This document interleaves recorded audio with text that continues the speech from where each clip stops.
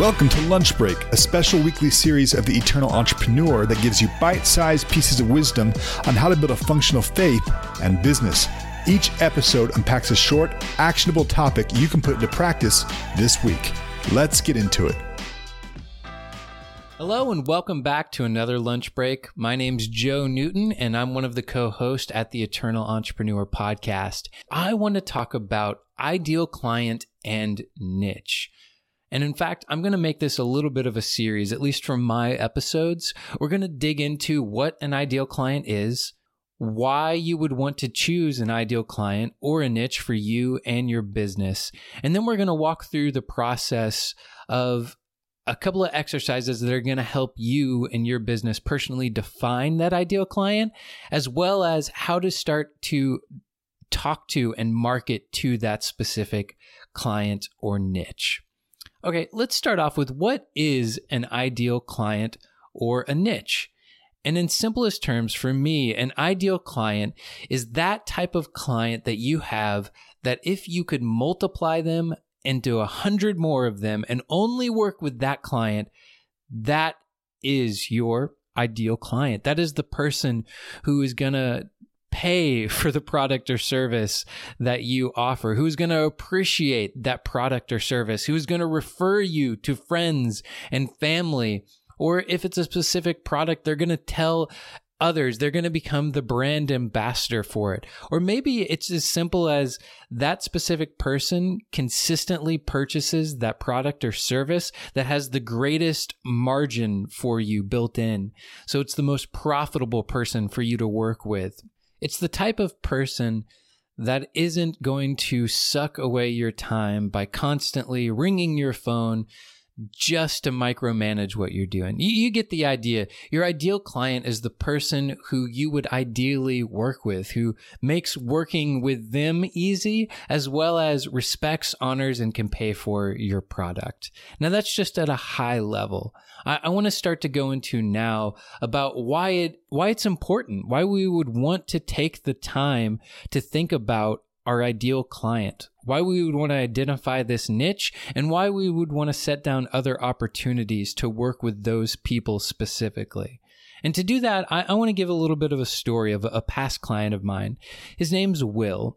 And the things that we're going to be able to take away from this story can be applied to almost any type of business, trade, or niche. But Will specifically was a home remodeler. And the way he got into home remodeling was that he used to be a builder. So he literally built homes from the ground up. He could do it all. He could put down new foundations. He could remodel bathrooms. He could do outdoor living. He could put in a skylight, add on a second floor. He had the ability and the skills to do everything when it came to building or remodeling a home. And when he first began his business, he did. He would work with anybody, almost anywhere, on any project. I remember he helped build a cabin out in East Texas. We're in around the Dallas area. He was going down to Houston for remodeling projects. He was driving all over the Metroplex. He was going anywhere and everywhere that there was a client who said they were willing to pay him. And that's not horrible, especially when you start off a business on day one. When it comes to an ideal client, there's a really good chance that you're not going to know who that ideal client is. So maybe for a season, you do just need to scatter seed. You need to go and test the waters to see what it is you like to do, what margins are the best in different areas. So I'm not saying that it's bad, especially when you're starting off to work with almost anyone and everyone. But as soon as you can, it becomes really important for us to identify that ideal client. And we're going to get into the specific reasons, but I want to talk about the reason that Will didn't want to make the transition to niching down to a specific product and a specific type of client, because the fear that he was dealing with is a fear that I think most of, if not all of us who are owning and operating a business for the first time run up against. And that fear is the fear of losing business, or more specifically, losing opportunities. You want to start a business to make money. So when someone comes to you and says, hey, I will pay you money for this type of service, our default is, yes, I will take your money and I will provide that service. But the problem comes when we walk in fear in life. And I know for me, especially with my walk in God, one of my big barometers is, am I making this decision out of fear, or am I making this decision out of a place of peace? And hopefully, am I making this decision out of a place of hearing God and being able to walk in the wisdom that He's given me?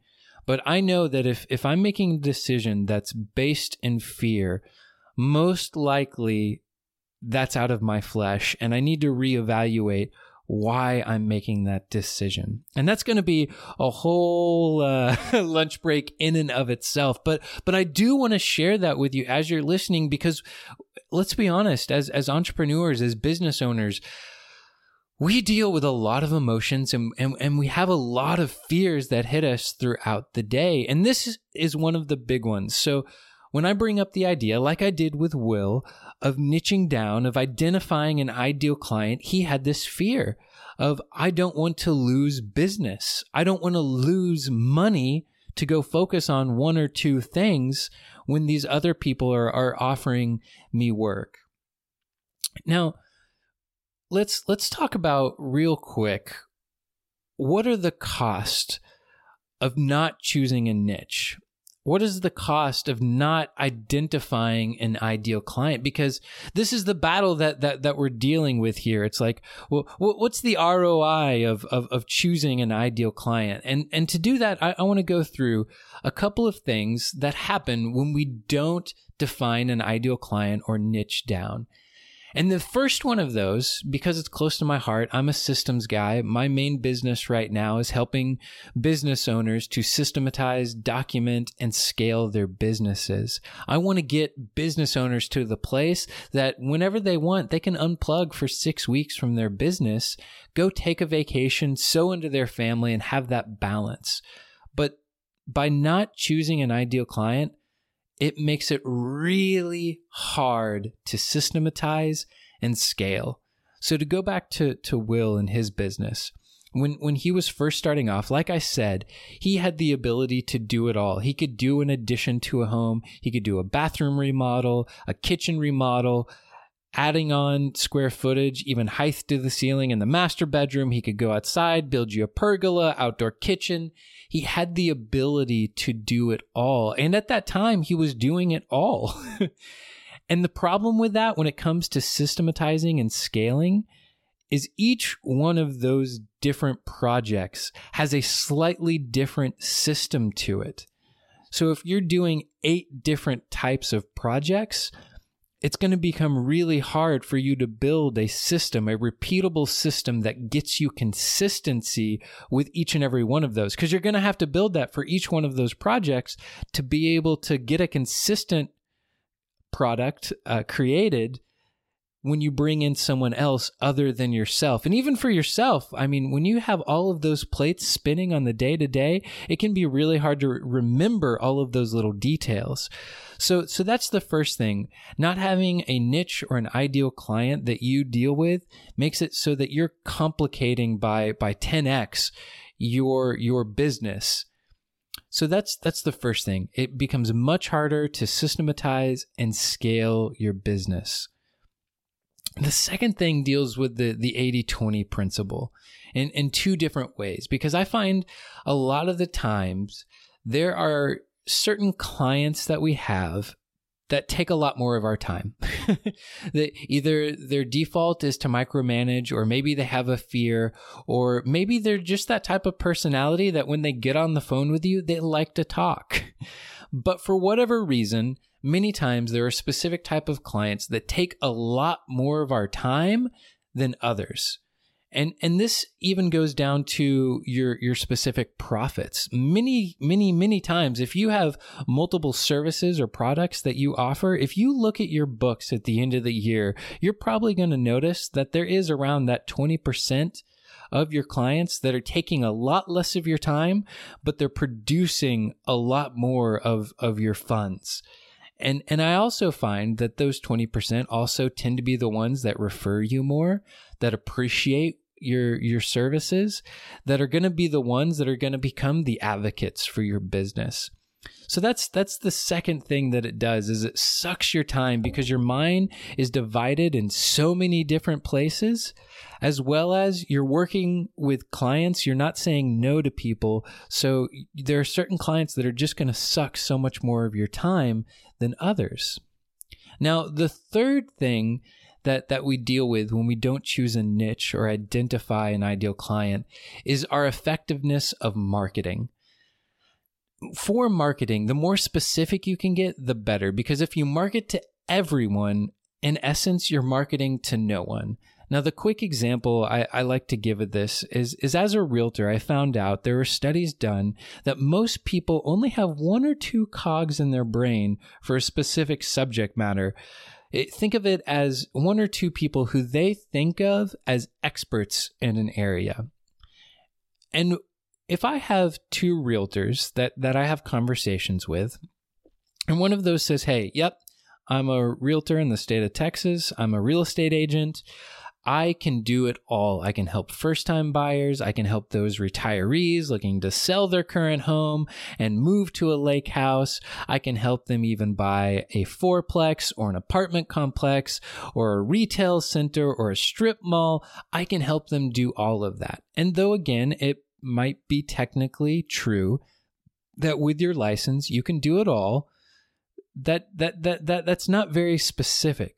Now, if I'm having that conversation with that person who says, yep, I'm a real estate agent, I can do every type of real estate agent or real estate transaction, and then I go and have a conversation with another agent who says, yep, I'm a real estate agent in the state of Texas, but my real niche, who I can help the best, is first-time home buyers. I love working with that person who is just getting ready to purchase their first home. They have a lot of questions.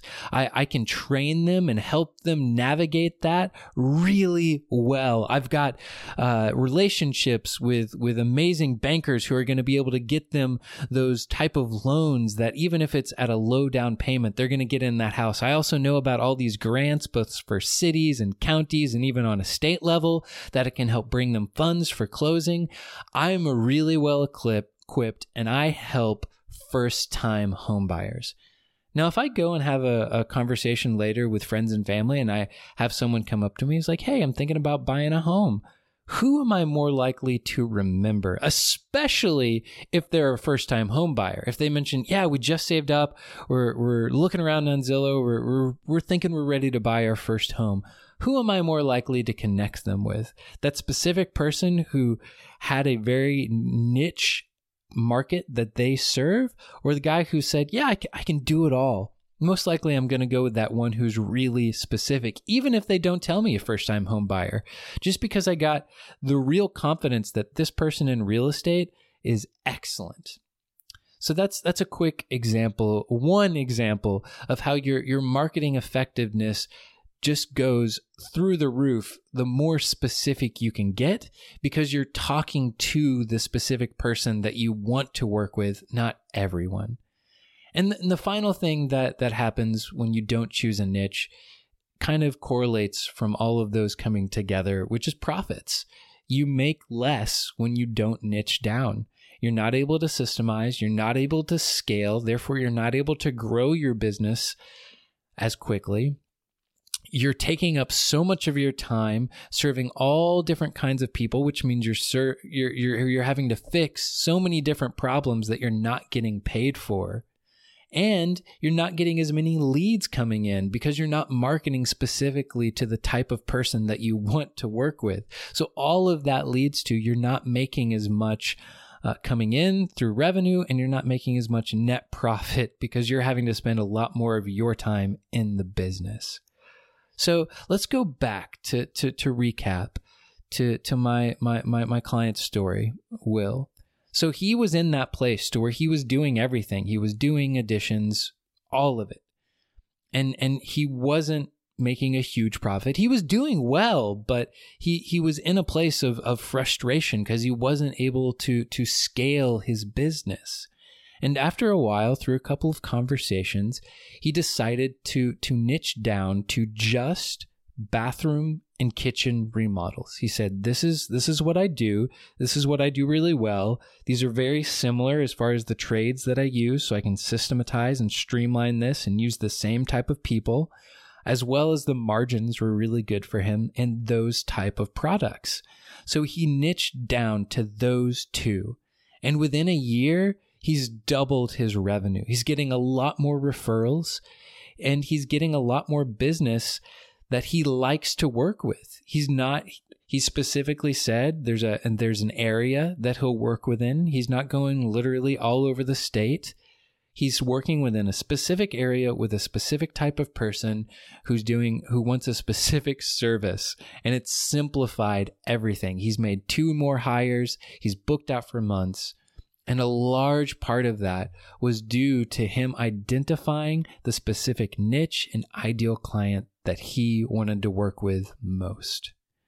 I know I've thrown a lot at you in this episode, and all I want you to do for our action today is just take a couple of minutes and ask yourself, with the type of clients that you're working with, or if you haven't started, the type of clients that you would want to work with, is there an ideal client? Is there someone that you consistently come back to and say, hey, they are a breeze to work with? These people don't have a problem paying for my services. This is the type of person, if I could multiply them by 100, I would do it in an instant. So just take a couple of minutes and ask yourself those questions. Who do you think might be your ideal client? And next time that I have a lunch break, I want to start taking us through a couple of processes that are going to make it even easier to refine and define who that person is and begin to speak their language so that you can get even more of those opportunities. I'll see you next week, and we'll catch you next time on the Eternal Entrepreneur Podcast. Thank you for listening. If you enjoyed the show, do me a favor and leave a quick review. When you do, it helps other entrepreneurs find this content and benefit from it too. See you next week.